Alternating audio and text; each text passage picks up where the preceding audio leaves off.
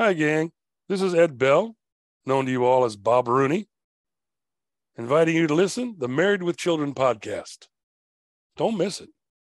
Gee, who would have thought tricking your husband into falling in love with a stripper would be bad for your marriage? You think Al's falling in love with her? Yep. Better watch out or they might run away together.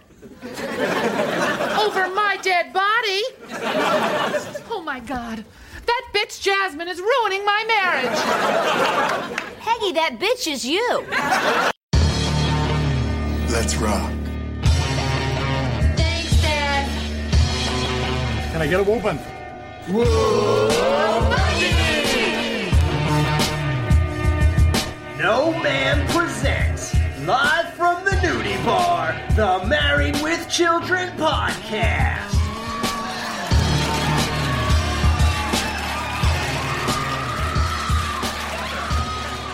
Welcome back, Married with Children fans. This is Steven, and I say lower the bimbo and let everybody limbo.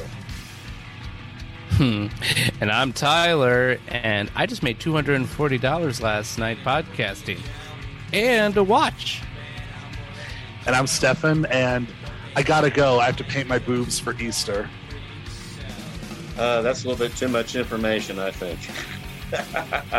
Yes, we are here to review Season 11, Episode 17, Live Nude Peg. It first aired on March 10th, 1997. I turned 30 that day. Written by Matthew Berry and Eric Adams and directed by Amanda Pierce. Guest starring Harold Sylvester as Britt, E.E. Bell as Bob Rooney, Tom McClyster as Ike, Dan Tullis as Officer Dan, Iqbal Tiba, who is the nudie bar owner, Gloria Leroy as Chesty LaRue, Carmen Morel as Shaney, and Vanessa Dorian as Stripper 1. Monday, Peg Bundy's going undercover at a strip joint. I'm a married man. Well, I don't care. Neither do I. Married with Children. Okay, and to get this gripe out of the way, because our other teams aren't following this, and I did a lot of research into this, and it is very evident that Fox is trying to kill the show. I mean, I mentioned it in the season premiere that not only did they change the format, that they changed the time slot. It went from Sunday nights at 9 o'clock, 8 Central, to Saturday nights at 9 o'clock, 8 Central. And it was there for only 3 episodes. Only 3 episodes. And that was Twisted, Children of the Corns, and Kelly's Gotta Have It. And then Married with Children disappeared for about a month.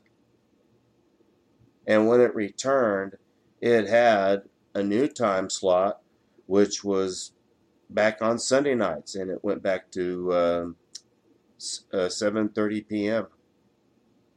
Think about it. Now that's 6:30 p.m. Central, so that's a pretty early time for people to be able to catch that. And then that lasted until the end of the year. So what had during that time was Requiem for a Chevy Waits Part 1 and 2. You had a Bundy Thanksgiving. The Jugs Have Left the Building. God Help Ye, Mary Bundyman, and Crimes Against Obesity. You know, there's some good episodes in there, but, you know, the time slot keeps changing. And then when you get to the start of the year, when we get to the Stepford Peg, it changes again to Monday nights at 9:30 p.m., 8:30 Central. And that went on for, you know, just a month. Just a month. That was the Stepford Peg, Bud on the Side, Grime and Punishment, and Trash. And then when we come back to it in February, so there's a month off again, and the time slot changed again to Monday nights at 9 p.m., 8 Central. Sure, it's the same night, but they move it up. And I invited my friend Alan Stair, who does the WKRP cast, on a Bundy Thanksgiving. And WKRP in Cincinnati was going through the same crap that Married with Children was going through during its final 4th season. Sadly, there were a lot of good episodes in the 4th season of WKRP in Cincinnati, but it started out one night, I forget what it was, and then it switched to Wednesdays, and it was gone for a month, and then they tried it again on Wednesdays at a different time. And you can see Married with Children is going through the same thing. Now, I will admit, I do think the fourth season of WKRP was stronger than Married with Children's 11th season. Usually the best stuff is the earlier stuff that most people care about. But still, if your audience can't find it, they're going to give up. And I think this was a real slap in the face to the cast and crew that helped put on Married with Children, because this is the show, one of a few shows that put Fox on the map. So it was a very ignoble, very dirty, crappy way to treat one of their flagship shows. But enough bitching on my part. Let's get to the title. So the title's a pun on the 1995 film Live Nude Girls. It was a movie starring Dana Delany and Kim Cattrall, Layla Robbins, Laura Zane, and Cynthia Stevenson. So basically, Georgina throws a sleepover party for her friend Jamie. And now it's a success. That's a successful actress on the night of Jamie's fiance's bachelor party. Jill, Jamie, Marcy, Rachel, and Georgina have been friends since childhood. And as the evening progresses, they talk about a variety of topics. Now, Georgina's heterosexual fantasies and her uncertainties about Chris, her live-in lover, Jamie's doubts and insecurities about marriage, and all of their attitudes towards sex and sexual fantasies. So, not only the title, but the topic of the parody of the title goes well with this episode. Yeah, did you guys ever see Live Nude Girls? No, I wouldn't mind seeing it. Live Nude Girls, that is, but... You mean the movie. We're talking about the movie. Oh, the movie. Probably not. Sounds yeah, no, like the movie. Yeah. Yes, you pervert. I've never even heard of it. Me neither. But you know what? When I read the notes and I was like, Live Nude Girls, this sounds like a movie I've actually heard of. So I looked it up, and I don't think I've ever seen it, but I've definitely seen like people referencing it. So, I mean, I guess you got a title like Live Nude Girls, you can turn it into anything. So like Live Nude Peg. That seems logical to me. We start out with the No Men members in their favorite place, the Jiggly Room.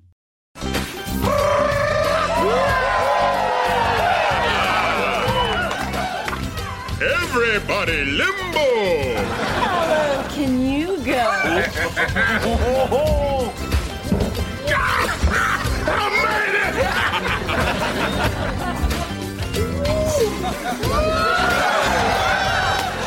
I didn't! Lower the bar, boys. I'm planning to lose. Stop the music! I have good news, no mammers. This Tuesday will be amateur night at the Jiggly Room. Cool. Kind of like open pole night. A Hooter coming out party.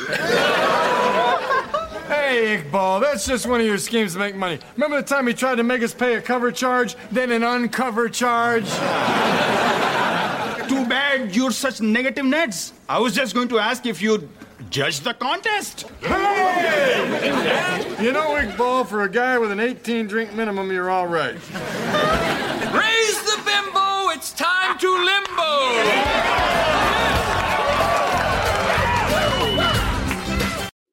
And the very famous Iqbal.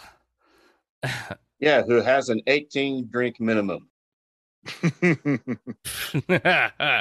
I mean, hey, that's my house, guys. Like, and Iqbal is played by Iqbal Tiba, or Chiba, I think is how it's pronounced. This is his fourth appearance as Iqbal, the owner of the Jiggly Room. He was also in season 10, episode 21, Turning Japanese. Before that, he was in season 10, episode 18, The Agony Extra C.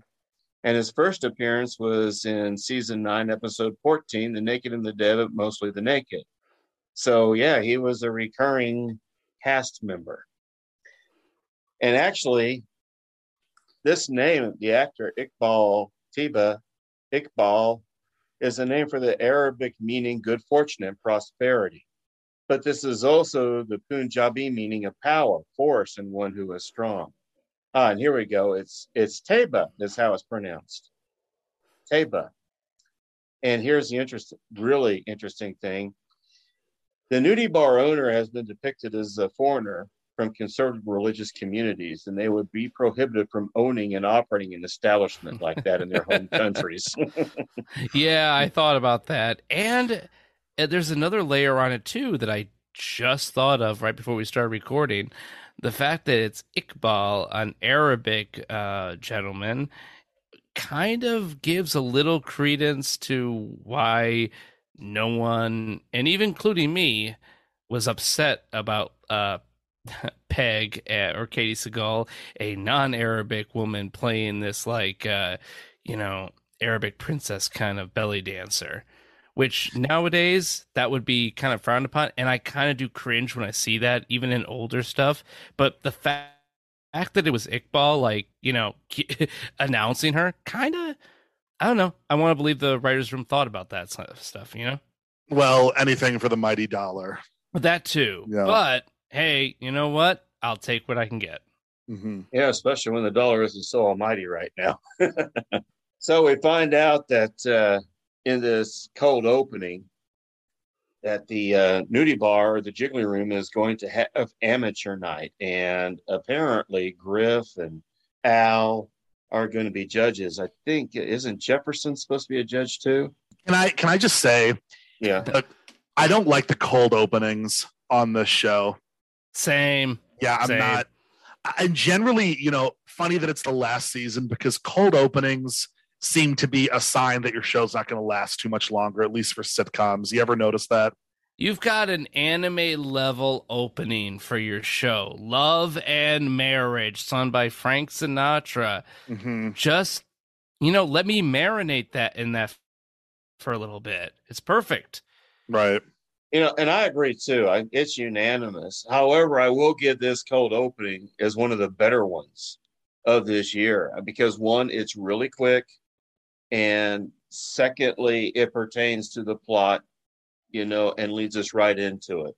Because you might remember when we were reviewing Twisted, that seemed disjointed. The cold opening didn't seem to belong to it. But you know what? When we talked about that, Stephen, I kind of got the idea that if you're going to do a cold opening, which I don't think you should, me neither, make it something that's not part of it because now I'm invested and now you're going to cut to the theme, which I already know what I'm watching.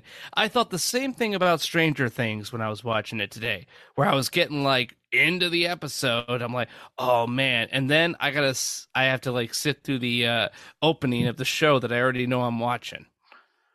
I don't know. It bugs me. Well, it's kind of like what you and I were talking about when we were looking at Kelly's Got a Habit. We referred to how you can just skip the introductions and the theme shows and streaming stuff now.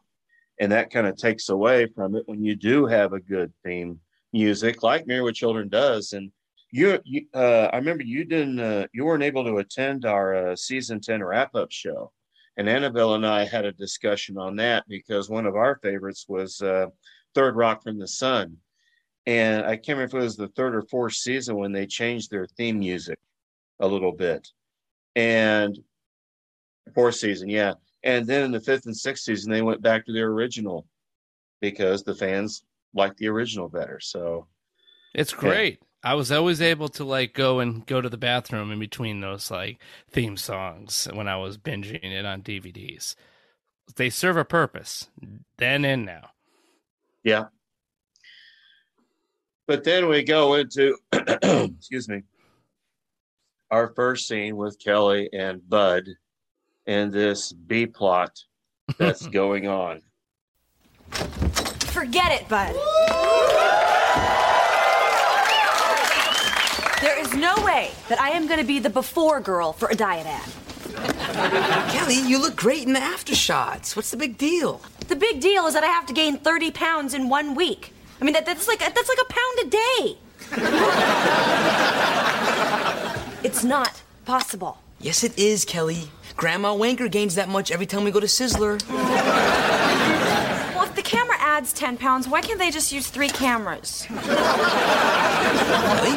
Listen, lots of famous actors gain weight for their parts, okay? Robert De Niro, Tom Hanks, and you know Free Willy? He used to be Flipper. Really? He sure let himself go. No, it's a B plot. I give it an F personally. All right, you guys are way too harsh. So it's been discourse on several group chats that this is like the lowest B plot ever. I thought you said that in our message stream. I thought you said that, Tyler. No, that was me. That was okay, never mind. No, and I remember looking at it and be like, make a note for how I'm going to infer myself into this, because I don't think this is low. When you got a really strong A plot, which this episode does, you don't want to overshadow it. And so you need like something very simple, easy to follow, that may go nowhere, but even if it does, it doesn't effing matter. And guess what? It involves the other 2 main characters of the show. So I was fine with this. It made me giggle every time it came back to it. Well, it was actually in the show notes. I didn't make the show notes. It was either Annabelle or Luigi who put that comment in there. And I thought to myself, yes, I totally agree. I did not like that B plot. I like it better if you're going to have a B plot, make them converge and meet together to help each other out. Exactly. And assuming they meet together, to me, that's the sign of good writing on a sitcom or any show really with multiple plots going at once. Yeah, they need to lead to the same ending instead of diverging to their own paths. I agree with you guys. 9 out of 10, I would agree with you. But since this is a Al and Peg be horny episode, I don't want it to involve the children. It can't involve the Darcys. And you kind of need one. I can totally see them being like forced to have a B plot. It was just the formula of the time.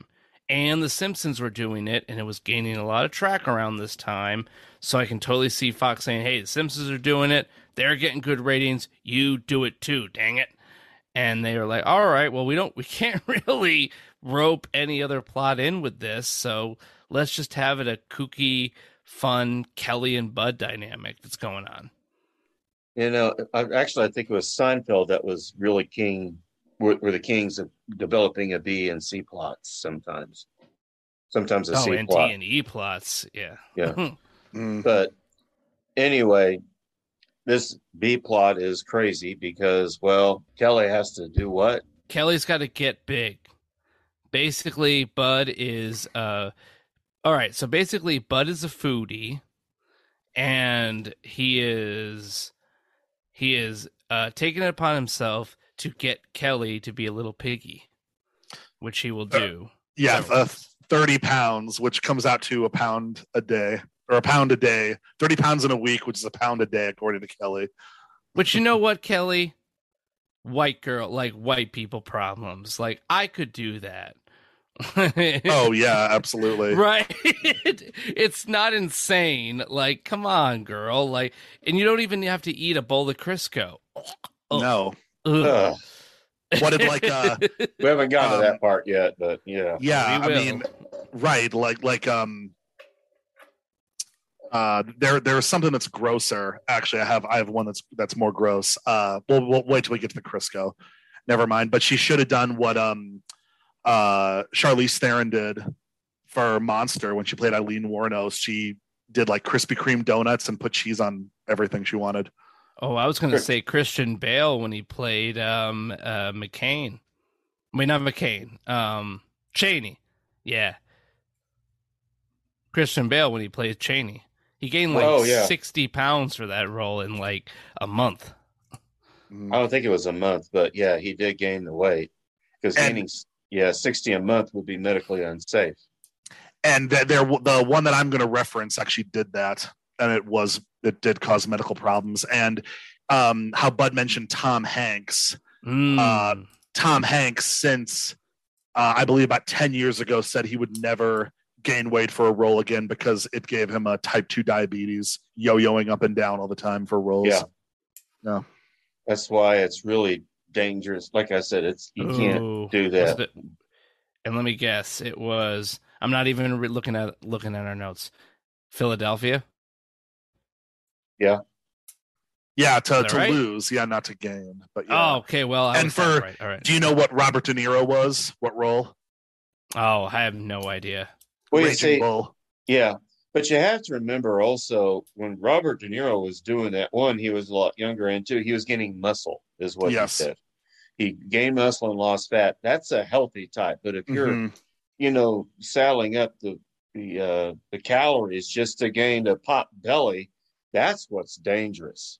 Of course, didn't like John Travolta for a role gained a bunch of weight. He did like he just ate pancakes all day. I think I heard.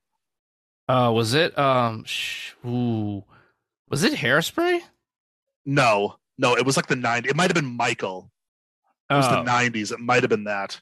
Ooh, you're right. Maybe Michael. All right, yeah. Anyway, actors, don't do that. We have fat suits for a reason, and we have corsets for a reason. Don't. Renee Zellweger for the third Bridget Jones said, "I'm not gaining weight again. I'm doing a fat suit." It might have been Renee Zellweger that did the Krispy Kreme, but whatever, because she gained weight too for both the first two. And look, it was special effects that made Hemsworth fat for Fat Thor in Avengers Endgame. Can't wait to see this new one when he loses all. Which, by the way, I was supposed to see tonight, and I'm here with y'all, so you're welcome. It doesn't come out till the early screenings. Oh, early screenings. Yeah. I'm so sorry. Hey, listeners, guess what? Give Stefan a big round of applause. This is worth more than a Marvel film. Well, I did it. Yeah. Well, of course, he hasn't seen it yet, so he really can't determine. It's kind of like... don't jinx it. Yeah, it's kind of like thinking... I remember when I went to go see Battlefield Earth, I could have done that. Stefan, it could have been the greatest night of your life, and you're wasting it here with us losers. And... real quick, I have to mention this. Yes, it's dangerous for actors to gain that much weight, but it's not hazardous for Peg's mom. Because remember, on a daily basis. Yeah, she has 10 pounds every day when she goes to the Sizzler. Or it's in between her teeth. Right. Grandma Winker gains that much weight every time we go to Sizzler. Anyone you guys ever eat at Sizzler? I thought it was a fake place because I've heard it on so many television shows, but never seen it in the real world. Right. Actually, in Oklahoma, we have a similar type of chain. I don't remember what it is because I really didn't care for them. But the one we used to have in Minnesota, Old Country Buffet, but the pandemic closed all of them. There are a couple Golden Corrals, which I love. That's the one I'm thinking of. Yeah, dude, I will F with a Golden Corral any days. I will knock those guys and their walkers out of the way to get at those, breakfast biscuits. Nothing beat no American buffet to me ever beat though Ponderosa Steakhouse or Bonanza. There aren't many of those left either. They had the best. I remember this from my childhood still. The best mac and cheese. It was like the shells. It was like orgasmic. It was that good. I'm not even kidding. Ooh. And I had never had any mac and cheese like it until I was at Hy-Vee. I was at the Hy-Vee. I don't know if you'd have those in your states. And their deli, their mac and cheese was the same. I took one bite and it was like in a cartoon, like the music plays. I'm like, oh my God. Oh man. Well, just that pocket memory. Well, as Stefan's taking bites in his memory, Kelly's taking real bites right now. Yeah. Right? I was trying to like lead us back in. Yeah. Right. Yeah, that's a good point. We need to go back to it. So. We've given this B plot more time than is needed. Yeah, we definitely are. I do agree to that. So at that point, Peg and Marcy have their conversation.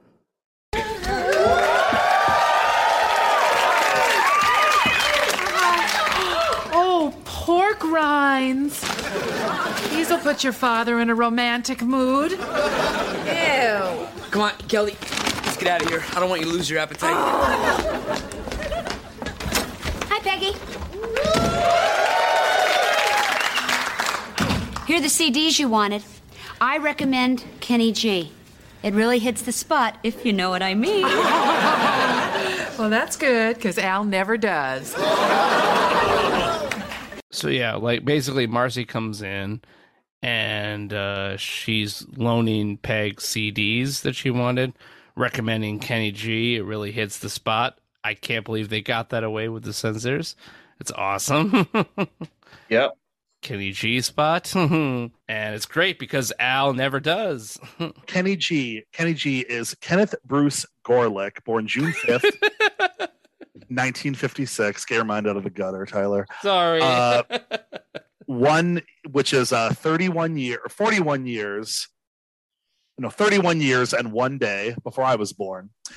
Better known by his stage name, Kenny G is an American jazz saxophonist. His 1986 album, Duo Tones, brought him commercial success. Kenny G is one of the best-selling artists of all time, with global sales totaling more than 75 million records. I always remember he was in that episode of, I mean, not him, but like he was portrayed in the episode of South Park. Would you say, Stefan and Steven, that Kenny G is responsible for more children than Genghis Khan?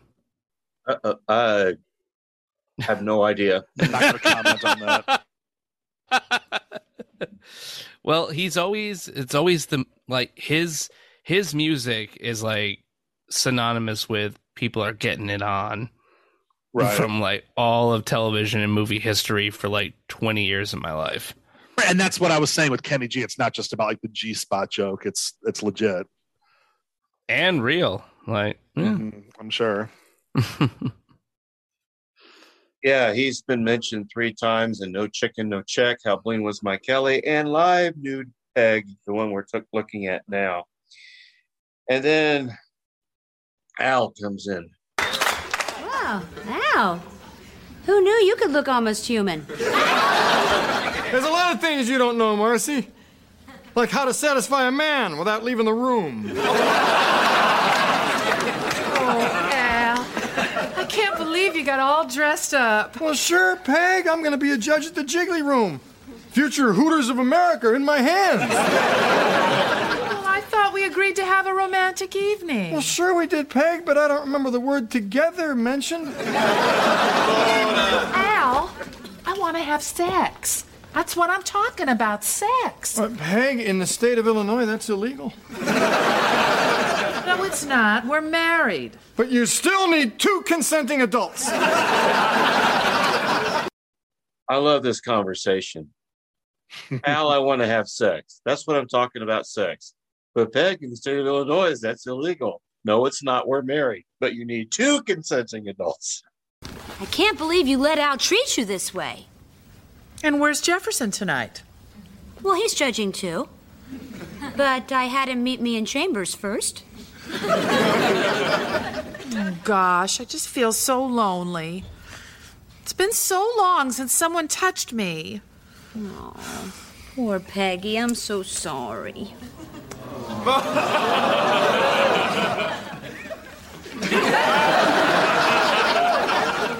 You know, Marcy, that boyish cut really becomes you.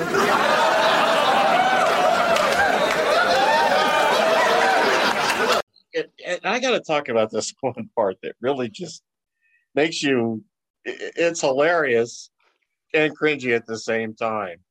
And that's when, you know, Marcy's consoling Peggy. Poor Peggy. I'm so sorry because it's been a long time since anyone touched her. And Peg says, "No, you know, Marcy, that boyish cut really becomes you." Talking about her hair. And it's funny, it's ironic that Marcy's the one that recoils. Yeah. Oh, she couldn't handle Peg. Yeah. Peg puts her arm around over her on her shoulder, and Marcy says, "Well, Peggy, there must be something you could do with Al." "Oh, he doesn't care about me. All he cares about those stupid strippers down at the Jiggly Room." But it just, like I said, it's laugh-worthy and cringe-worthy at the same time to see Marcy's reaction. And Peg suddenly seeming interested.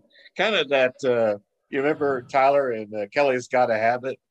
And she's abstaining from sex and making all those phallic symbols on the clay. Looks at Bud and says, "Hey, you've been working out?" Yeah. No, that's way weirder than this one. Like, I'm kind of surprised it took 11. Well, maybe not, but that it's funny it took 11 seasons to make a, Marcy and Peg hooking up joke. Peggy, there must be something you can do with Al. Oh, he doesn't care about me. All he cares about are those stupid strippers down at the Jiggly Room. That's because they're anonymous objects. Men like mystery. They like fantasy.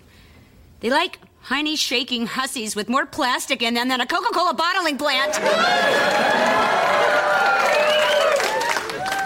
Wives just can't compete. I know. Husbands like to see us as maids and dishwashers and what do you call those people who cook? Cooks? Yeah, them. You know what I'm gonna do? I'm gonna get out of these frumpy clothes, go down to that Jiggly Room, and prove to Al that I am just as trampy as any of those strippers. Even trampier.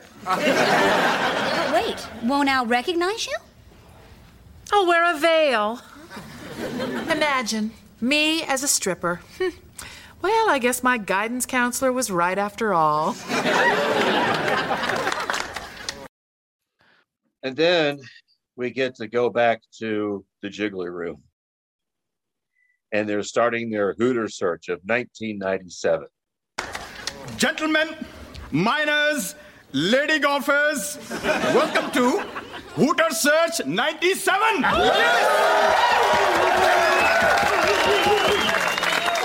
I'm your host, Iqbal. And now, a man whose selfless devotion to nudity is an inspiration to us all, Al Bundy!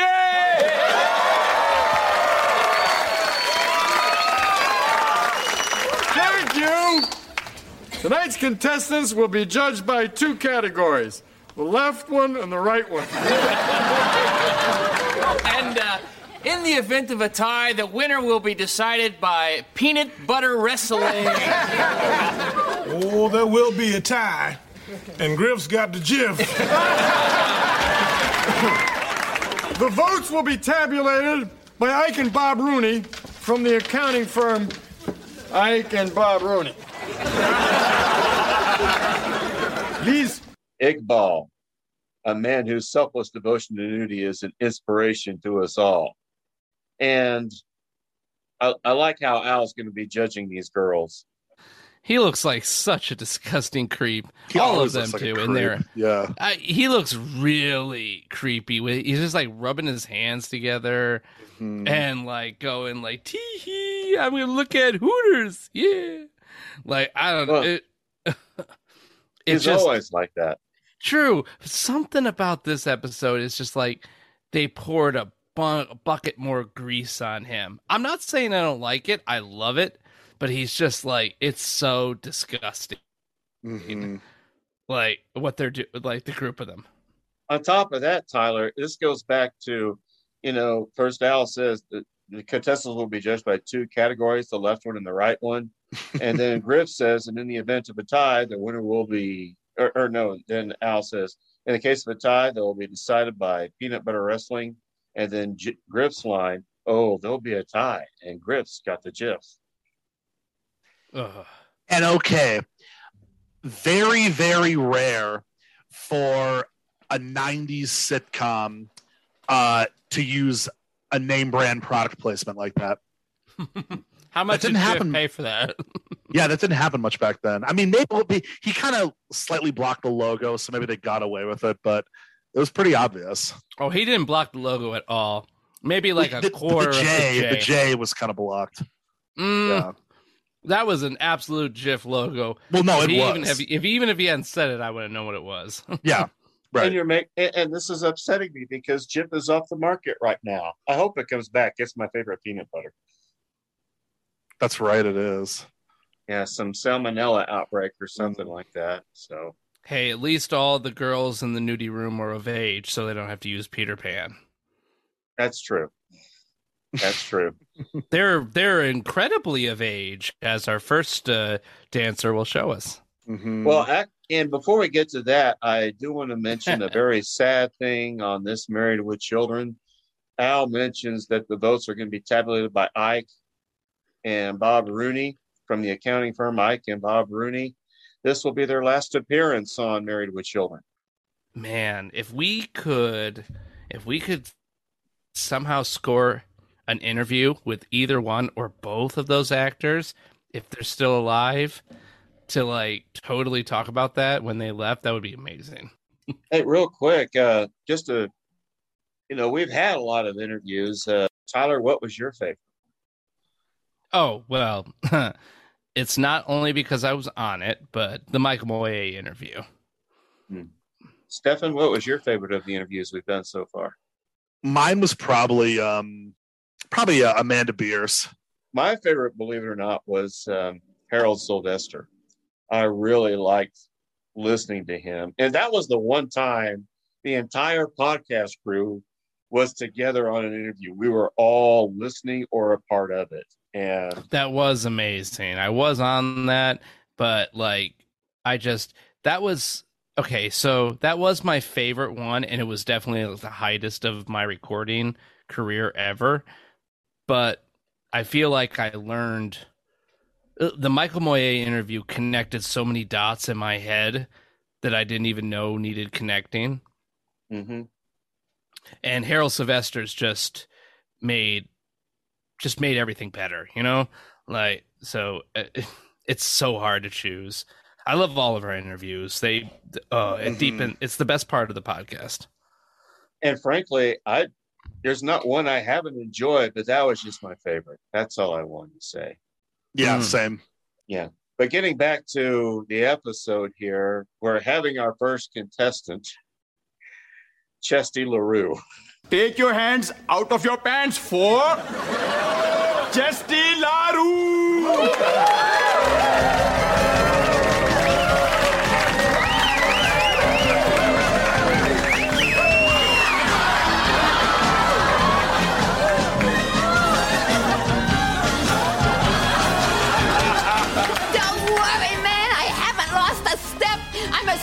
As I was when I entertained the troops. Union or Confederate? Oh, Lord, I think I'm blind. Oh, you're one of the lucky ones. I used to do this number for FDR. He invented the lap dance,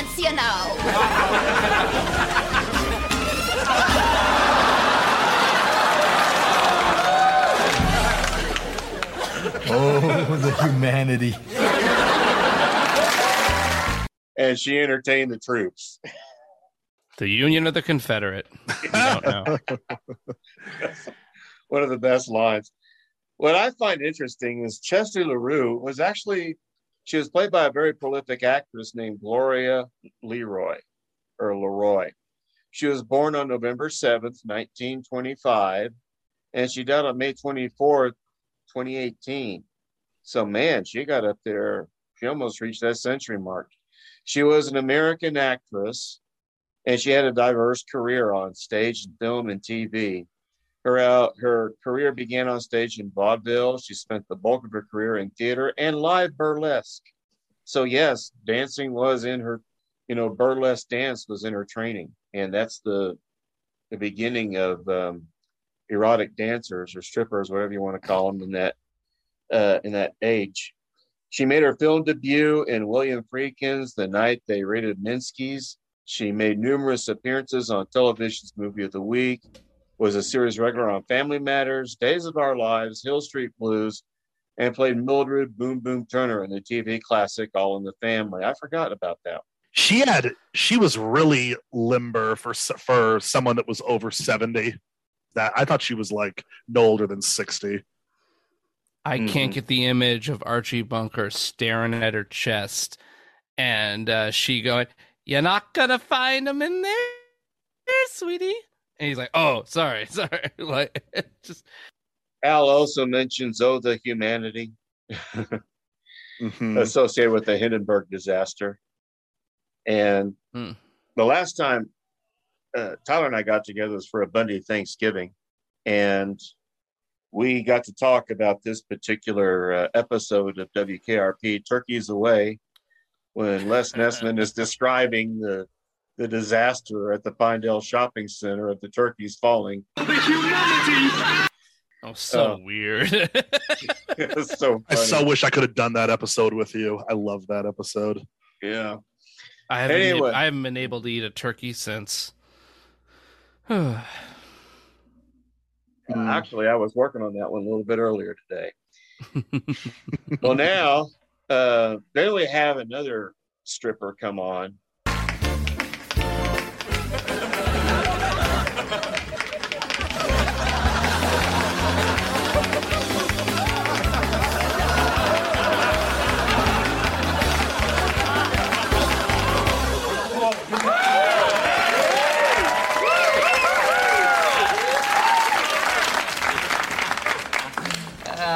Who would have ever thought of putting taps there? I think we have a winner.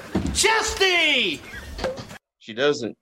I mean, it's kind of like a little break, and then we come back to her, who's better, and she has that little tapping that she does, except they're on her boobs. Hey, whatever you're into. I guess so. And then we have a late entry. Wonder who it is. Just a curry picking minute. We have a late entry. The Belle of Beirut, Jasmine.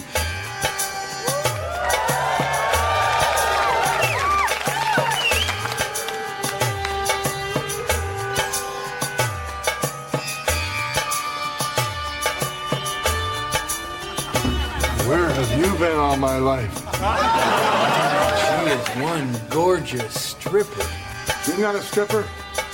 She's an angel who slid down from heaven on a brass pole.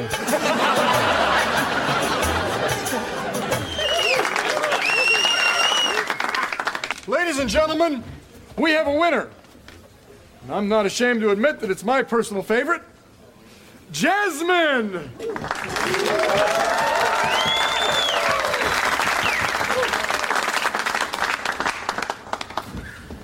I want to show you something.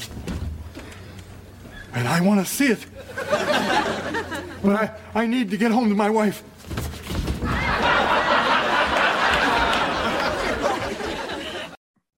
And it's Peg. And I really liked her name, her stripper name. Mm-hmm. Jasmine. And I that always liked was the name Jasmine. Yeah, I remember when that name got really popular, and it was after, I'm sure everyone, well, most people know that is from Walt Disney's 31st animated feature film, Aladdin, which is one of my favorites. Same. Yeah. I'm pretty sure Aladdin was the first movie I remember seeing in theaters when I was 5 years old. God, about almost 30 years ago exactly. It was the fall release. Oh, nice.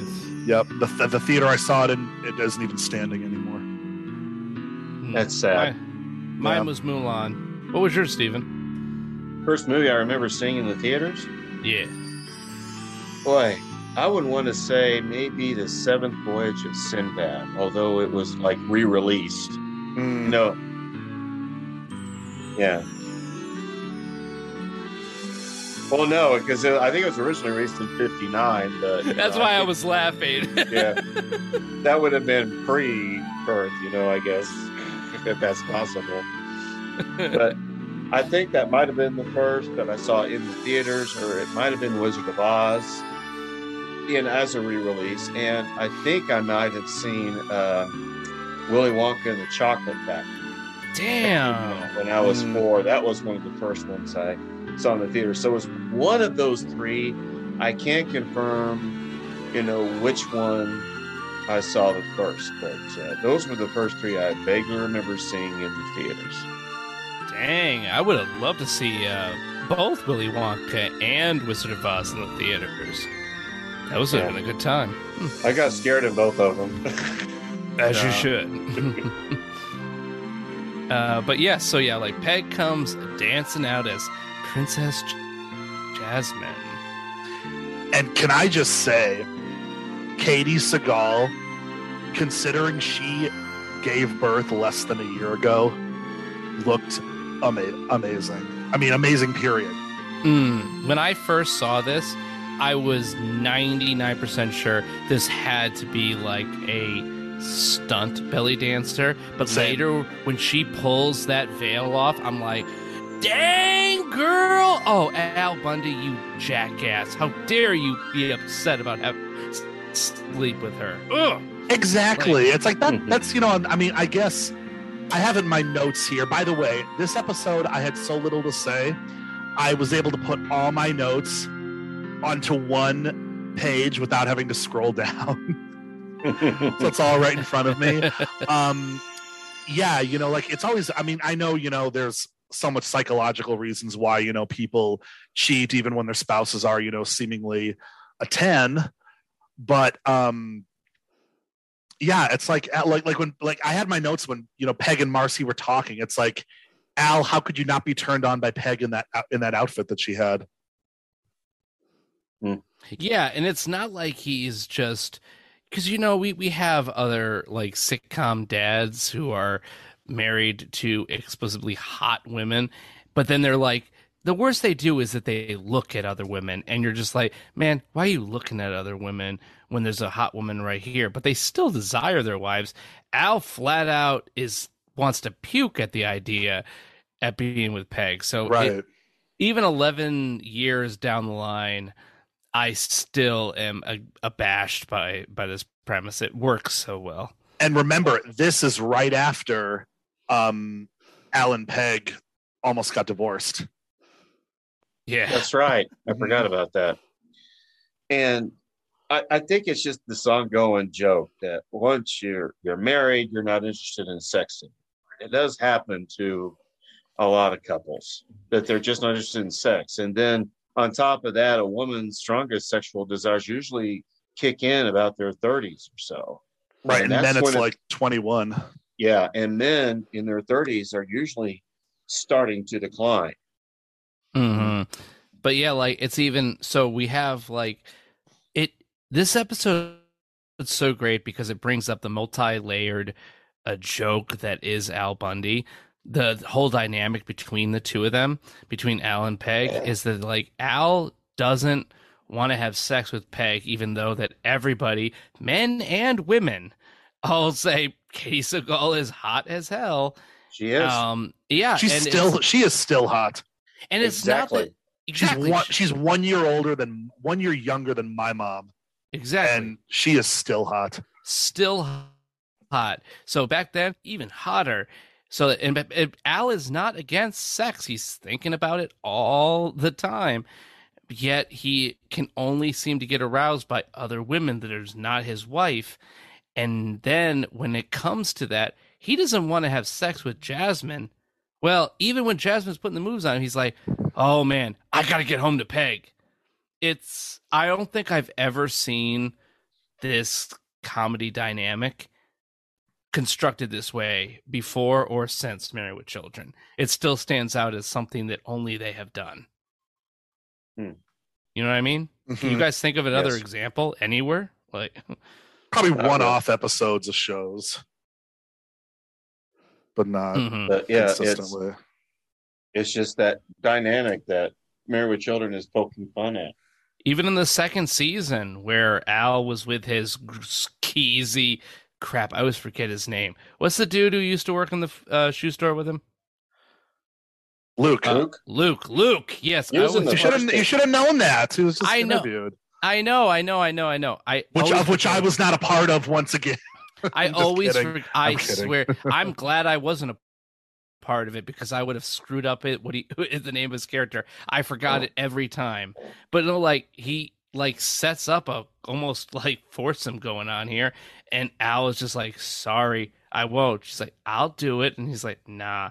And on the beach too. Like, yeah, Al constantly refuses, just like, nope, I'm married. Well, and the woman who Al's like shoe groupie, the redhead. Yeah. It was her birthday. It was her birthday the other day. Yeah. No, it was her birthday today, Jessica Hahn. Oh, right. Yeah. Happy birthday, Jessica Hahn. Yes. Happy birthday, Jessica. Remember, that's another episode. That's another one of the few episodes I remembered as a kid. Not her, in the lingerie, revealing it, but I remember, Al being in the store and Kelly and Bud spying on him. And I'm like, what are they doing? As a kid, I didn't understand. I'm like, what the fuck are they doing? But, whatever. Sorry, move on. And then there was one more, and that was Vicky Von Vicky, played by Vanna White. Yeah. So, So this happens a lot, and I just want to point out that because in season 11, we're still doing this audaciously, and it works so well. And I guess it was illustrated in breaking up is hard to do. That Al did love Peg. Yeah, through it all, he did. But let's go back to this. Let's go back to our F plot. I'm calling it an F plot because I give it an F. Damn! You only gained 4 pounds. All right, hurry up and finish this. I'll go get the pork chops out of the fry, Daddy. Come on. I have been eating nonstop for 3 hours. I'm stuffed. Kelly, if you want to be an artist, you have to suffer for your craft. Which reminds me, it's cheese time. No, it's not cheese time. It's cheese time. Hey. Bye, kids. Bye, kids. Okay, now that we're done with the cheese course, let's have some dessert. Okay. Oh my God. This is the worst vanilla ice cream I've ever had. It's not ice cream, it's Crisco. No, Kelly! Don't run! You're burning calories! Oh, because Kelly is upset Bud is upset. She's only gained 4 pounds. And he's force feeding her. I know. Like, I swear, you know what, guys? I was shocked to find out there was actually a part. I thought Bud was just messing with Kelly for this whole time. That would have been better. Yeah. But she says she's been eating nonstop for 3 hours. Oh, I can't imagine. That's like eating 2 Thanksgiving dinners. I can't even do that. No. Yeah. Wow, you guys are cowards. Like, I mean, it would depend. Like, I could graze potentially, but not like. I hate that term, grazing. I hate that term. It's like so. I almost got weight loss surgery years ago, and they're like, describe your eating habits. Do you eat 1 big meal a day? You graze throughout the day. I'm like, what the fuck is that? You're making us feel more self-conscious than we already are. You're comparing us to farm animals. I just pictured you sitting cross-legged with a paper plate and fork and eating grass, like up the ground. Thank you. Oh man, and here is the thing also is this is when the Crisco comes up. She's eating it and says it's awful. It's forced ice cream and it's Crisco. It's the worst vanilla ice cream I ever had. I cringe so much at that. He shoves the spoon back into her face after he says Crisco. Like you would take a bite again. Like, oh. Kelly's running away and Bud says, no, Kelly, don't run. You're burning calories. Ugh. And then we have Peg rushes by. Hi, Bud. Bye, Bud.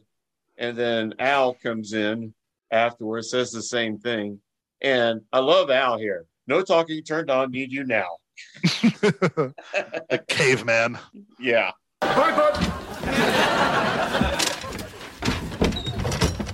Oh, hi, Al. No talking turned on. Need you now.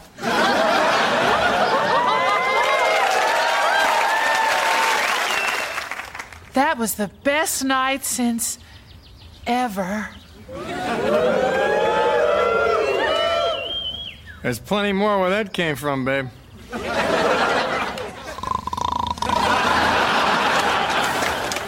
Peg!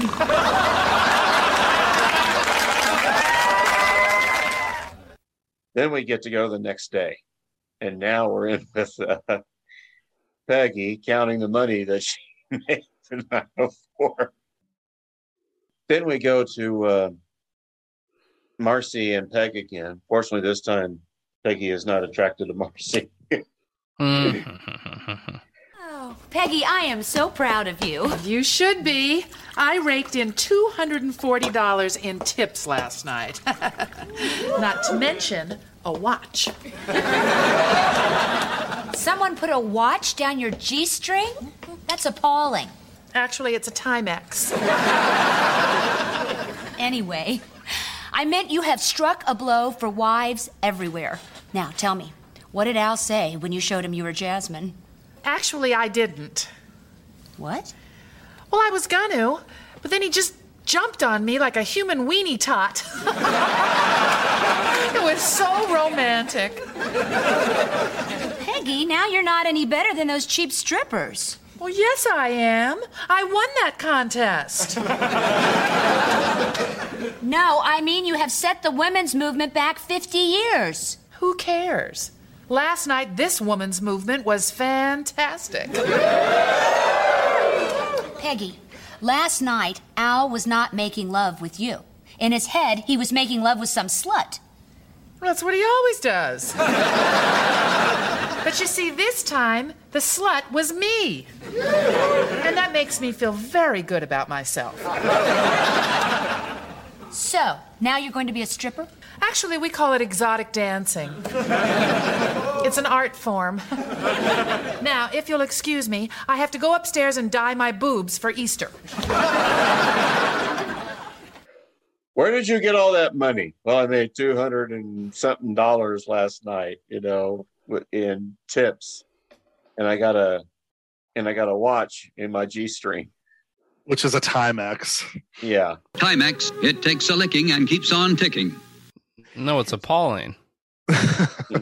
And my response to that is, Marcy, who are you to judge? You lost your wedding ring down Zorro's pants.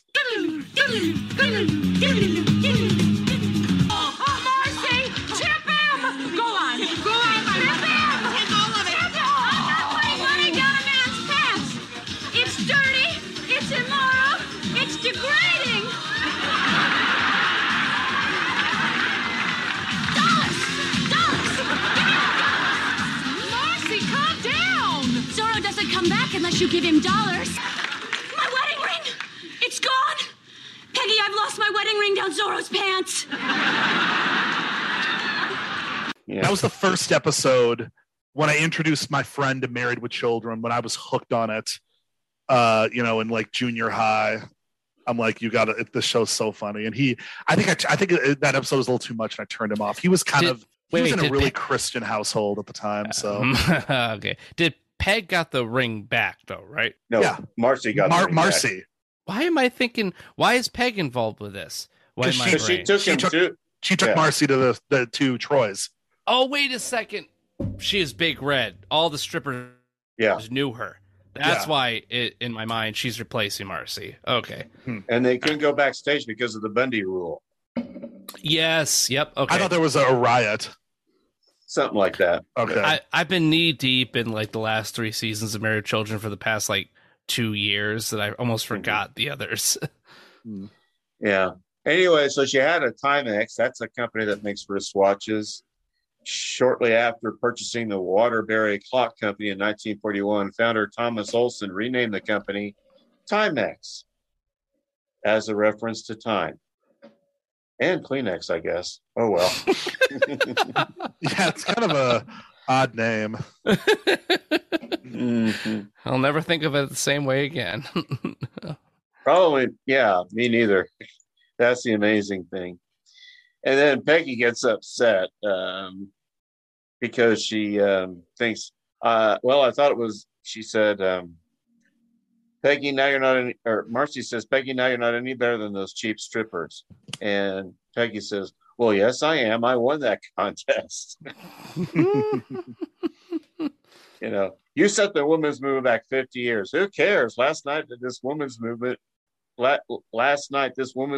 was fantastic. And my response, what? Oh, I'm just saying my favorite line from maybe Married with Children in general is Marcy going like, Peggy, last night he wasn't making love to you. He was making love to a slut, cheap slut. That's what he always does. Except this time, that slut was me. And that makes me very happy with myself. And that right there is why so many, wives allow their husbands to go to strip clubs, because it gets them horny. Yeah, they're coming back to them. Like, yeah. And then there was another little line earlier, and Peggy says, well, I was going to, but Peggy said, but then he just jumped on me like a human weenie tot. Seriously? A weenie tot? I have in my notes, I love how weenie tots are a constant on this show. It's perfect. Yeah. Makes me hungry every time. Oh, yeah. And we left this out. This is in an earlier segment when Peggy decides to be the stripper. She mentions that her guidance counselor was right. Kind of sad when you think about it, but oh well. This was years ago. I think it's my first year at the current school I'm at, but I was doing this thing about careers. What do you think of your career is? And one girl raised her hand. She says, a stripper. I want to be a stripper. I just How old was she? That thing. Well, I teach freshmen, so 14, 15 years old. Yeah. She just watched Striptease, and now she's all like into it. So, speaking of Striptease, I'm gonna kind of segue because I don't like that movie. That's boring. I love Showgirls though. That is a fun movie. Damn it! That's what I was thinking of. Oh crap! I watched Striptease and Showgirls in the same night one time, and I keep getting them confused in my head. And Striptease is fucking boring. Showgirls is a riot. Showgirls, great. We did a great Fighting Films episode where we covered Showgirls. Is Showgirls the one with Kyle MacLachlan in the hot tub? Yeah. Yes. Yeah. Well, the pool and Jesse from Saved by the Bell. Yeah, Tyler. Now let me understand this. You watched Striptease and Showgirls on the same night? Yep. How badly did you hurt your wrist? Sorry, I couldn't resist. You were doing the Bundy, weren't you? Before I puke. So the stripper versus exotic dancer, you know how Peg's like, I'm an exotic dancer, and that gets a laugh, and it just shows you how it ages, this show, because this is 25 years ago, whereas today exotic dancer is the proper term. Like you don't really call them strippers anymore. It's kind of a derogatory term. Yeah, you don't put stripper on your W-2 or tax form. Right. But it made me think of the line in Showgirls where he's like, don't you get it? You're a fucking stripper. I'm a dancer. Oh, you tell him, girl. Oh, yeah. Man. God, I think I need to watch Showgirls again. It's been a minute. I'll send it. You should look, because we compare that with Basic Instinct, because they're both the same director and writer. Yeah, Paul Verhoeven. Oh, but one of them won't put me to sleep, and it's not Showgirls. Basic Instinct makes me sleepy. Like there are some long. Once you know it, it's a hard rewatch. It gets. I love it. I love it. Some people do. I mean, once I watch a mystery and the mystery is revealed to me, rewatches are hard. Showgirls is a delight every time. Fair. Then we go on to the next scene. Peg, turned on again. Need you now. Come out, wherever you are. Daddy's home from the nudie bar. Oh, hi, Al. Peg, where you been? Well, I was just over at Marcy's, borrowing a raincoat. No talking now, Peg. Clothes off. Oh, no. Don't you want to brush your teeth first? Before sex? Just for me. Oh, all right, Peg. Hey, Peg! I can't find my toothbrush. Well, just gargle. All right.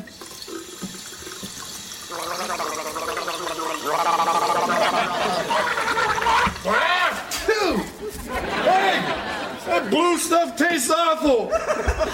Honey, the red stuff is gargle. The blue stuff is tidy bowl.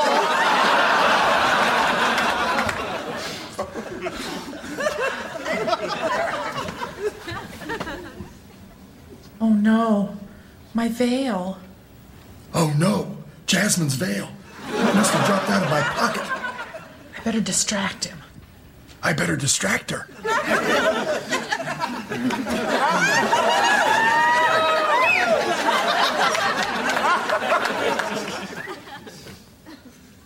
I know. I'll turn the lights off. Good idea.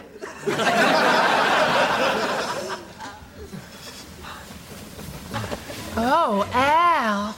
Oh, Peg. Oh, Al. Oh, Jasmine. What? Oh, God, I called her Jasmine. She's going to kill me. I better do that thing she likes. He called me Jasmine. I'm gonna kill him. Oh, he's doing that thing I like. Again, Peg, turned on again. Need you now. Come out wherever you are. Daddy's home from the nudie bar. So he's just watching Jasmine rushing home. She's rushing home too. I'm kind of curious, how do they miss each other? They must take different routes to get back and forth. And yeah, good point. And Peg, how is she getting there? Well, I say he is so like one track minded right now that he probably knocked her ass out of the way running up the steps of the house and knocked her into a bush or something. Because I think she said she borrowed Marcy's raincoat. Or that may have been a lie. I thought she maybe had like changed at Marcy's.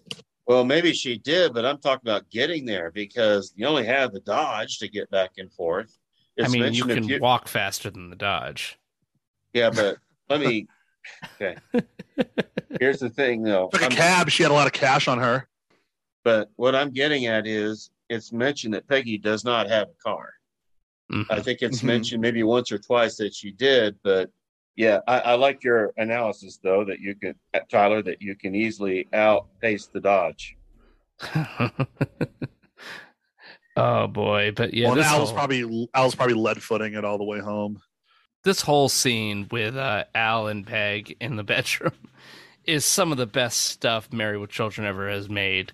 Anyway, Peg is getting ready. She wants to get ready, and she says, "Why don't you just, use brush your teeth real quick?"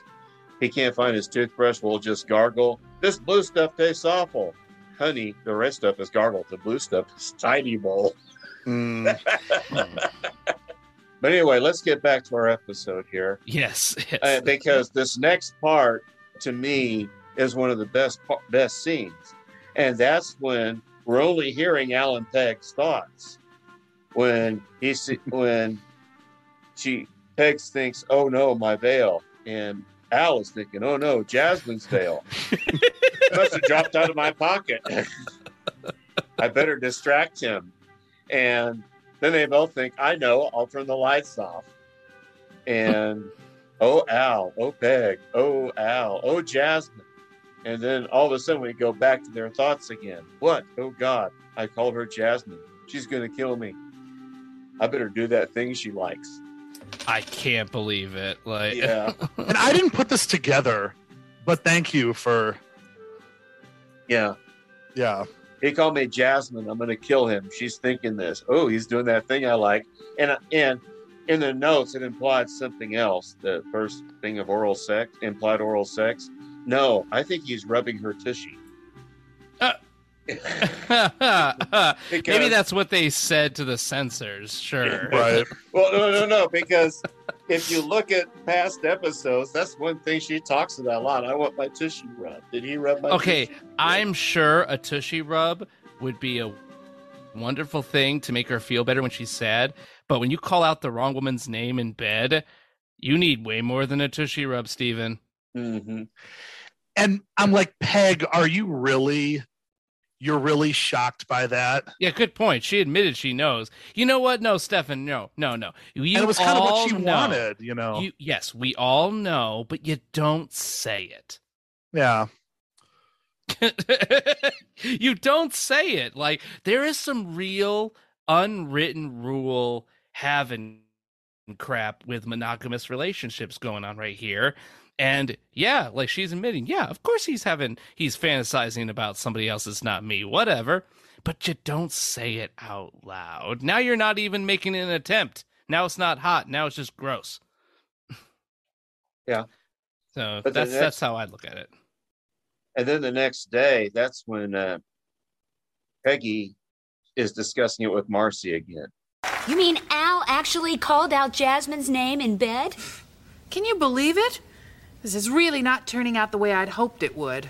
Gee, who would have thought tricking your husband into falling in love with a stripper would be bad for your marriage? You think Al's falling in love with her? Yep. Better watch out or they might run away together. Over my dead body? Oh, my God. That bitch Jasmine is ruining my marriage. Peggy, that bitch is you. Well, I know that. I've created a monster. Although she does make $300 a night. So are you going to stop stripping? I can't just stop stripping. If Jasmine just disappears, Al will never get her out of his head. No, I got to destroy the mystique of Jasmine. Plus, one more night of this, I can buy this really cute pair of boots. Now Peggy's upset. That's Jasmine is ruining my marriage. Yeah, but Marcy has to remind her, Peggy, that bitch is you. Yeah, pointing out how insane this whole thing is. Yes. Well, here's another killer, is that, Marcy says, so you're going to stop tripping? And Peggy can't, because after another night, she'll have enough money for a new pair of boots. Can I make a little... Not a tangent, a connection. This whole little line between Marcy and Peg reminded me of the episode of Futurama where Bender, the robot, is going out with a robot gal who is the ex-wife of Flexo, a robot that looks and sounds exactly like Bender, except he's got a goatee. Oh yeah, I remember that. You know where I'm going with this guy? So yeah, when he comes up with this idea, I think she's got a thing for Flexo still, even though we're dating. So I'm going to disguise myself as Flexo, woo her, get her to go on a date with me, and then catch her cheating on me with myself. And they're like, wait, what? But yeah, like it's kind of like almost as an insane look, I really think like that show gives credit for being so well written. This is an incredibly funny, well written scene right here. 25 years earlier. No, it'd be like 5 years earlier. Because remember Futurama, yeah. Futurama its initial run was like 99 to 2003. We still have to do at some point the episode where they parody Married with Children. Oh my God, guys. I want to do that. I've been messaging Talking Simpsons like over and over and over and over again. I would love to get them hopefully to get they've mentioned us on their feed before when they did that episode. I would love to see if we can get them as like guest stars because they already covered that episode from a Futurama point of view. and they only had basic like levels of Married with Children knowledge. And I was just like screaming, feeling like a ghost, Stefan, listening to that episode. I'm like, no, that's not the joke they're making. The joke they're making is from season 3, episode 5. Like that. So, yeah. Depends on what you're a fan of, I guess. But we go back to the greatest B plot ever. F plot. Bud, I am going to kill you, and then I'm going to bury you alive. Kelly, it's not my fault they fired you. I mean, how was I supposed to know you wouldn't gain weight evenly? Well, if you would have let me stand up, it wouldn't have all gone to my butt!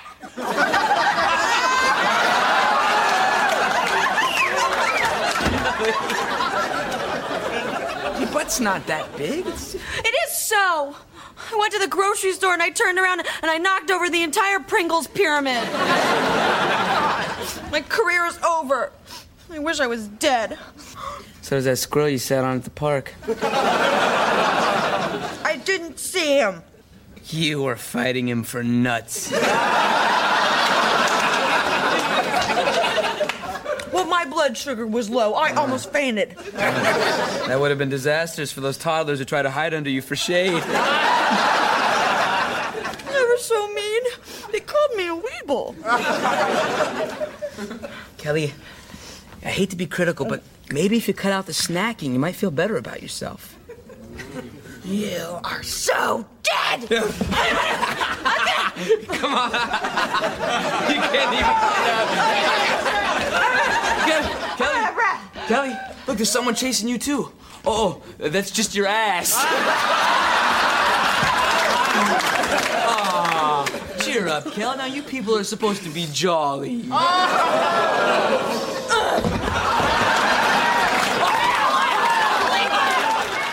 And Bud and Kelly come back in.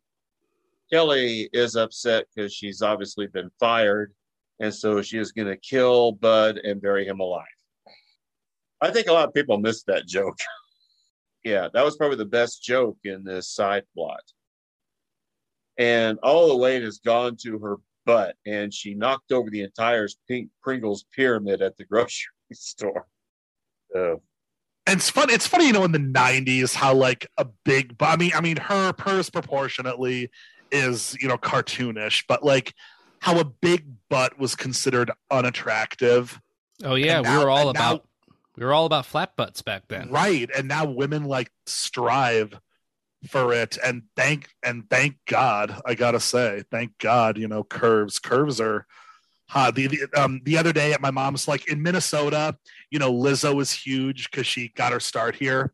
She's very, very, very well renowned, especially here.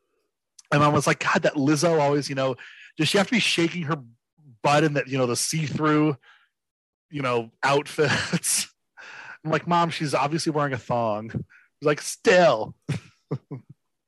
Anyways. And the answer is yes, Mom. Yes, yeah, she does. Yes, she does. Anyway, Kelly's worried that her career is over and she wishes she was dead. Maybe she can be buried alive too with Bud. And she is doing, she has the bonbons just like mother like daughter. Yes, I noticed that. Yeah. That poor squirrel she sat on in the park. Well, they were fighting for nuts. Her blood sugar was low, Steven. I think you'd be up after all that eating she was doing.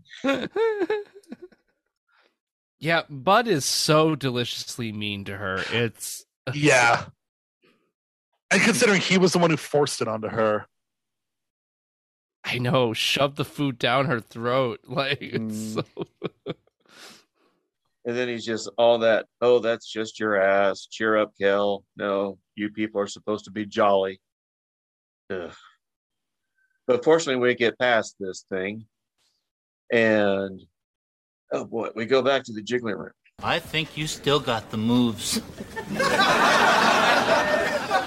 Too bad some of them are involuntary.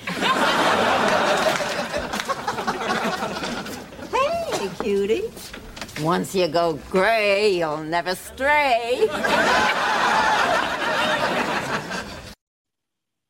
And we get to see Chesty LaRue again. And she's flirting with Ike. That's what kills me. And Ike is liking this, that this 60, 70-year-old woman is hitting on him. Well, he's one of the people counting the votes, Steven. She knows where to keep her attention. I guess so. There's been a running joke that Ike likes kind of non-conventional beauty, I feel like. Yeah, you're right on that, because he was the one who was ogling that one really heavy woman in the when they had the aerobic studio next door, and they're all looking through the holes.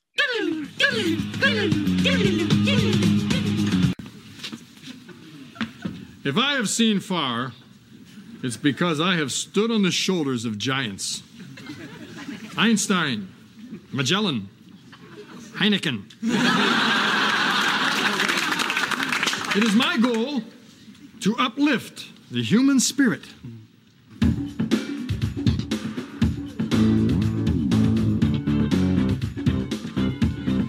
Gentlemen, to your holes.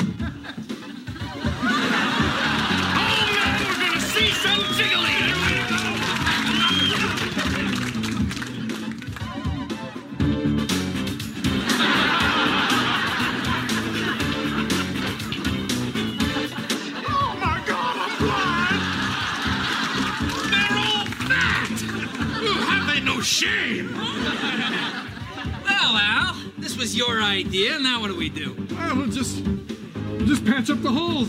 Oh, man! Big Mama! Baby's got backs! Get over there. Now, like I was saying, if you can't see them, how much trouble can fat women be? Okay, girls, do the Dumbo drop.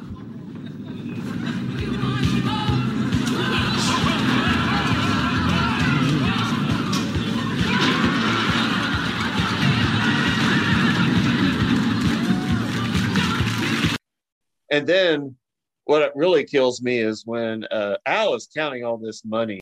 Where'd you get all that money? From Peg's dresser. Suddenly she's got all kinds of spare cash lying around. I think it was Jefferson who asked, or Griff asked him, where'd you get all that money? Oh, from Peg's dresser. Suddenly she has all kinds of spare cash lying around. Okay, now remember, this is the woman who doesn't like to work. This is the woman who refuses to get a job, and she finally has one, and she's making real money. Not as a Patty Bright girl, if you remember when she was selling Patty Bright.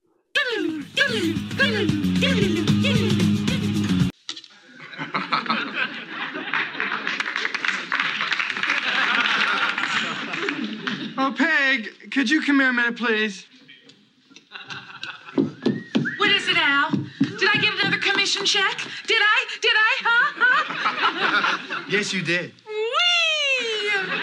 Yes, we indeed. Peg, since you're now an entrepreneur, I thought it might be a good idea for you to learn something about business. From you?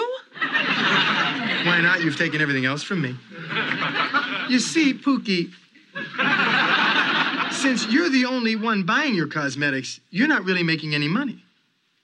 Oh, yes, I am. They send me checks. Ah, yes, but you send them much bigger ones. And that's what we call in the world of business sending your husband rocketing to the poorhouse. Why didn't you sell any makeup, Peg? Well, like I told the girls, it's not very good. Well, then why did you keep buying it? Because that's how I make my money.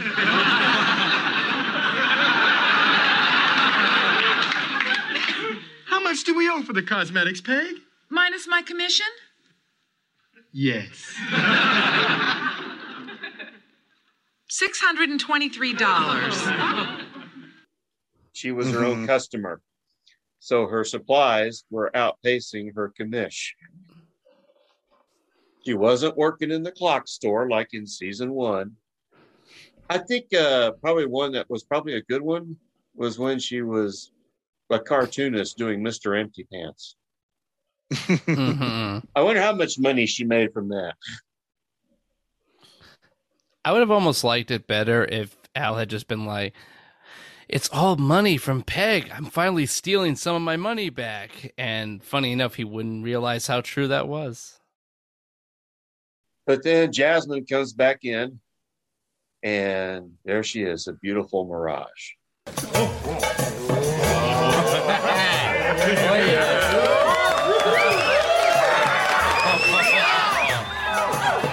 Here she comes, like a beautiful mirage.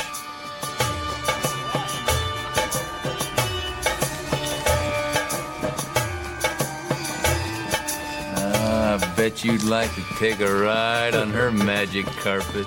I think Jasmine has a little crush on Aladdin here. Shut up, both of you. You're being very immature. Ooh, I think I just saw her belly button. Wow, you two make a cute couple. Nah, she's out of my league. And the worst part is she probably lives with some loser who doesn't appreciate her. I'll tell you, if I had a woman like that, I would never leave home.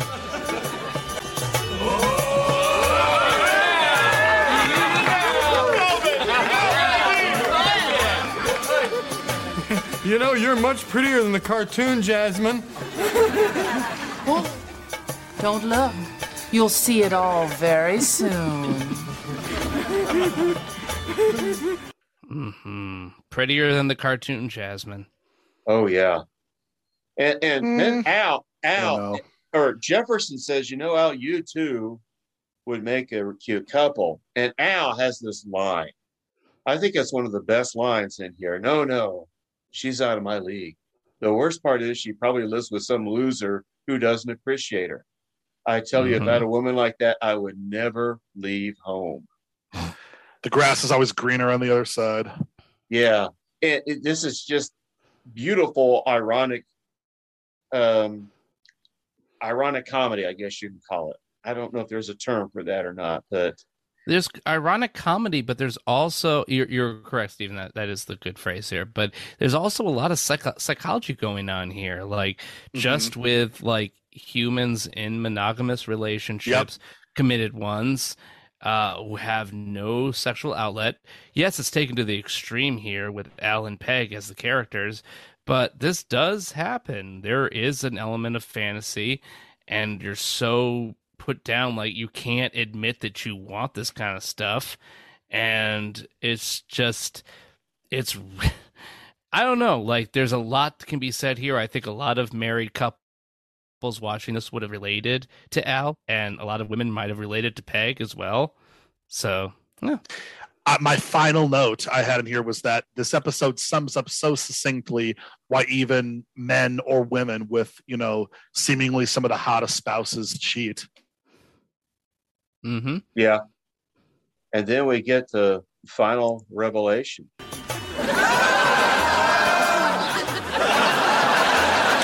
Can you see it all, boys? Oh, yeah.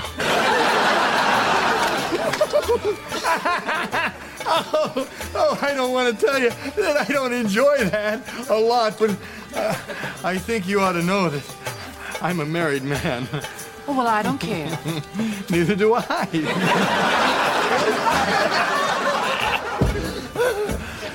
Jasmine, I'd like to tell you that I want you to tie up the rest of my body and all, but I really got to go see my wife now.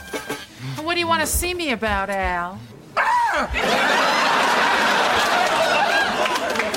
What'd you do with Jasmine? I didn't do anything with her. You killed her, didn't you, Peg? Because you couldn't stand to see me happy. I am Jasmine, you idiot. You can't be Jasmine. Jasmine's a beautiful, alluring woman, but you're just a wife. That's right, Al. And now your wife and your fantasy are one and the same. So now every time you have sex, you'll think about me.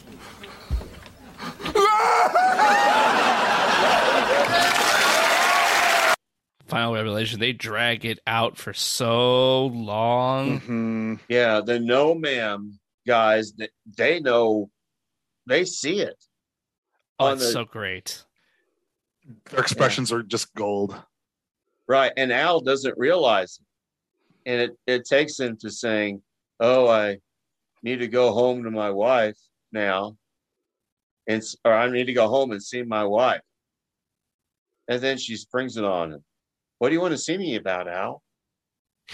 And it's finally revealed who she is. Like, you can hear his erection just vanish. Like, just like it's so, the look on his face is just priceless. It has to be the cover art for the entire episode. Like, it's beautiful. I kind of wished he would have done something similar to how Bud reacted when he looked at Librarians with Miss Hardaway as the centerfold. Maybe that would have been a little bit too harsh. But yeah, like with that, it's more of like, what the hell? This one is more of like, my brain has turned to liquid slime. Yeah, Bud was more like horror, whereas Al was more like shock. It you know what it looks like? His face looks exactly the same as if a guy was watching a woman, like a 17-year-old was watching a stripper, and then the stripper like revealed it was his mom.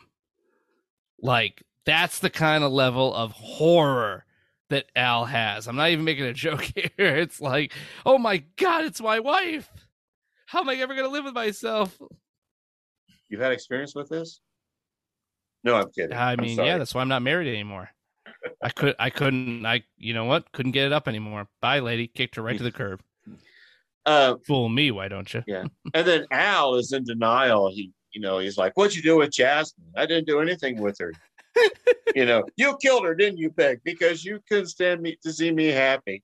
And she has to say, I am Jasmine, you idiot. But you can't be Jasmine. She's beautiful, alluring woman. Well, you're just a wife. And then I love this line too. Peg says, that's right, Al. And now your wife and your fantasy are one and the same. So every time you have sex, you'll think about me. Well, there is the extra scene at the end. Hey, Al, you want to fool around? Oh, all right, Peg. Could you get the veil? Oh, sure, honey.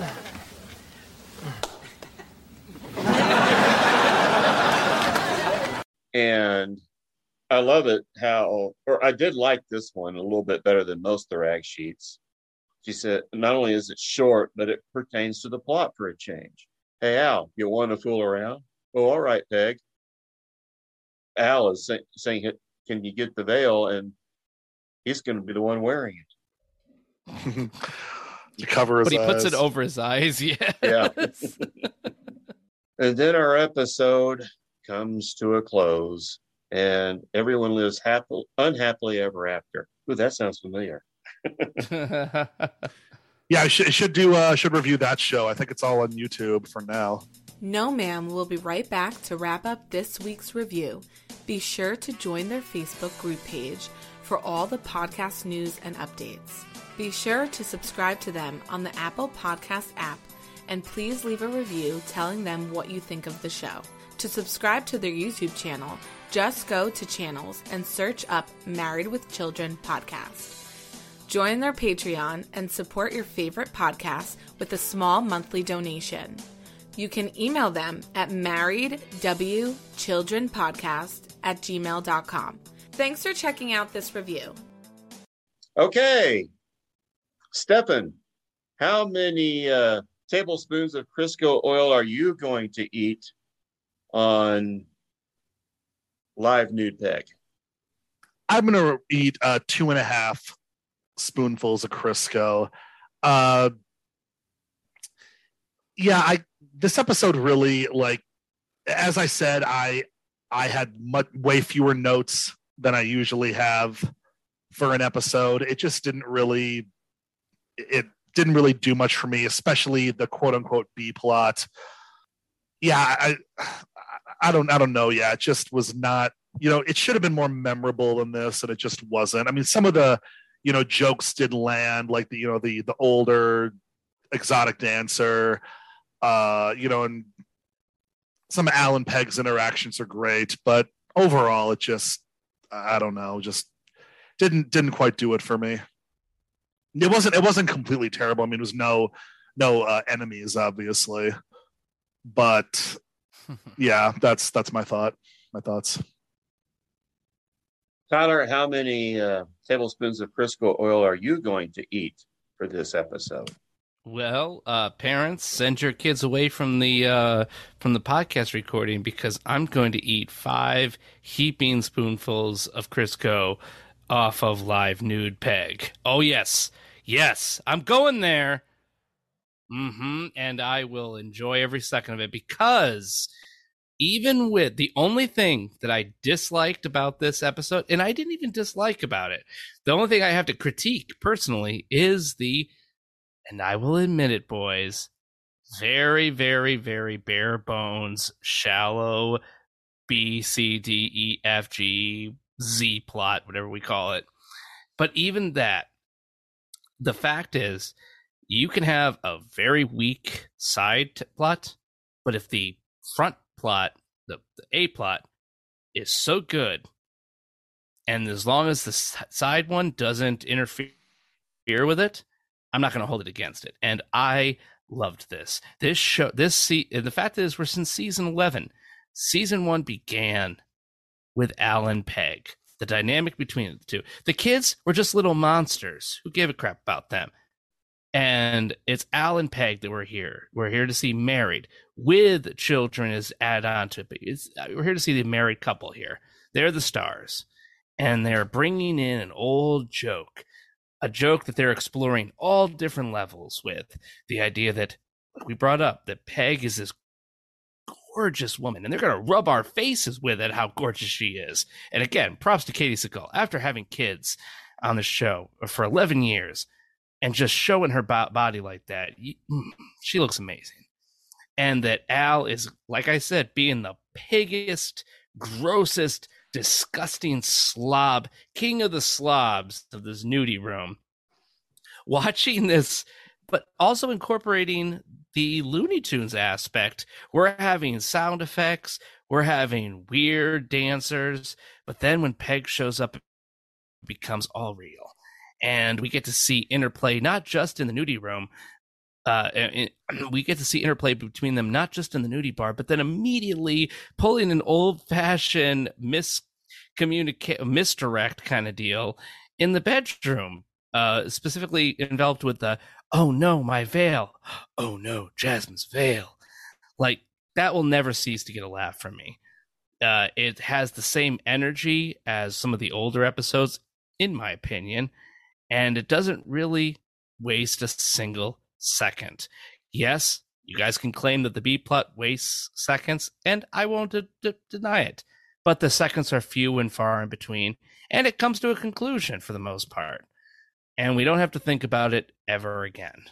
So, yep, I'm going to sit down and continue eating my 5 spoonfuls of Crisco for live nude Peg. Well, I am somewhere in the middle. I've been vacillating between 2 scores, a 3.5 or a 4. And I'm going to somehow eat 4 tablespoons of Crisco oil.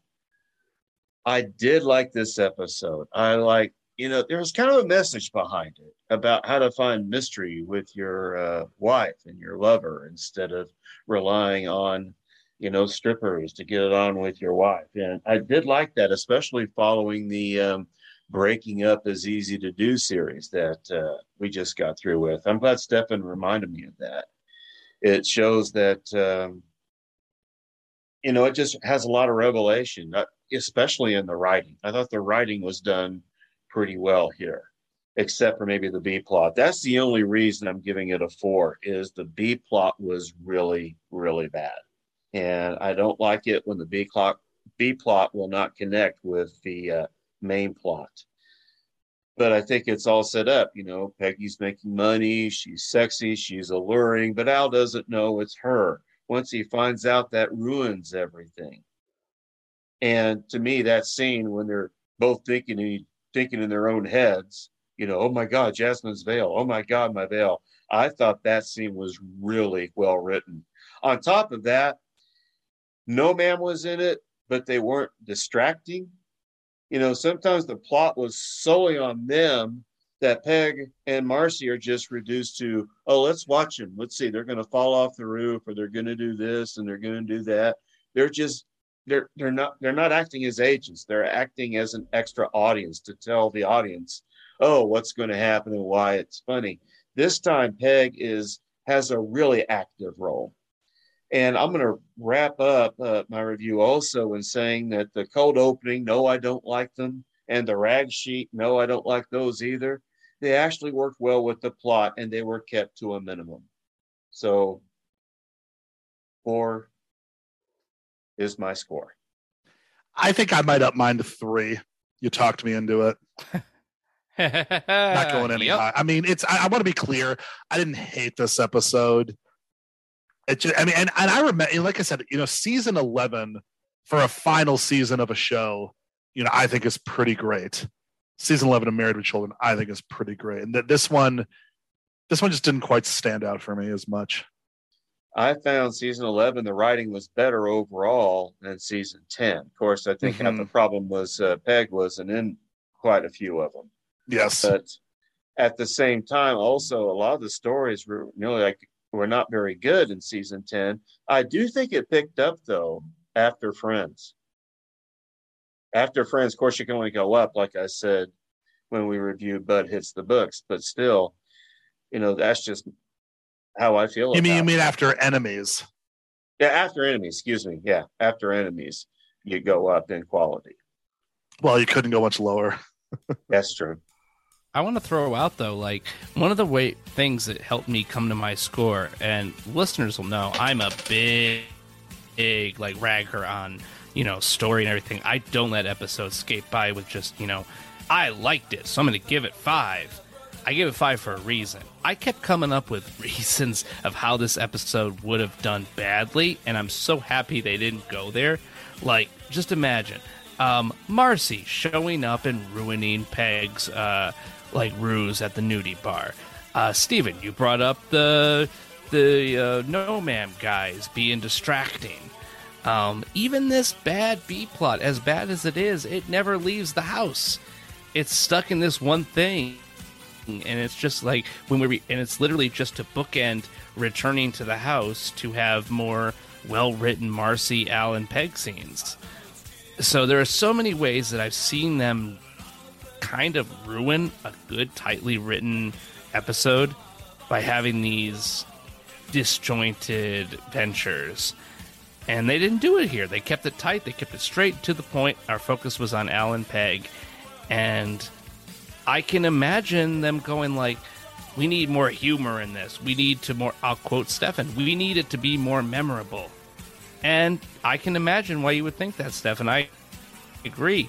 When you're in at this time, go more into it. But what we have, in my opinion, is one of the best episodes I've seen in a while.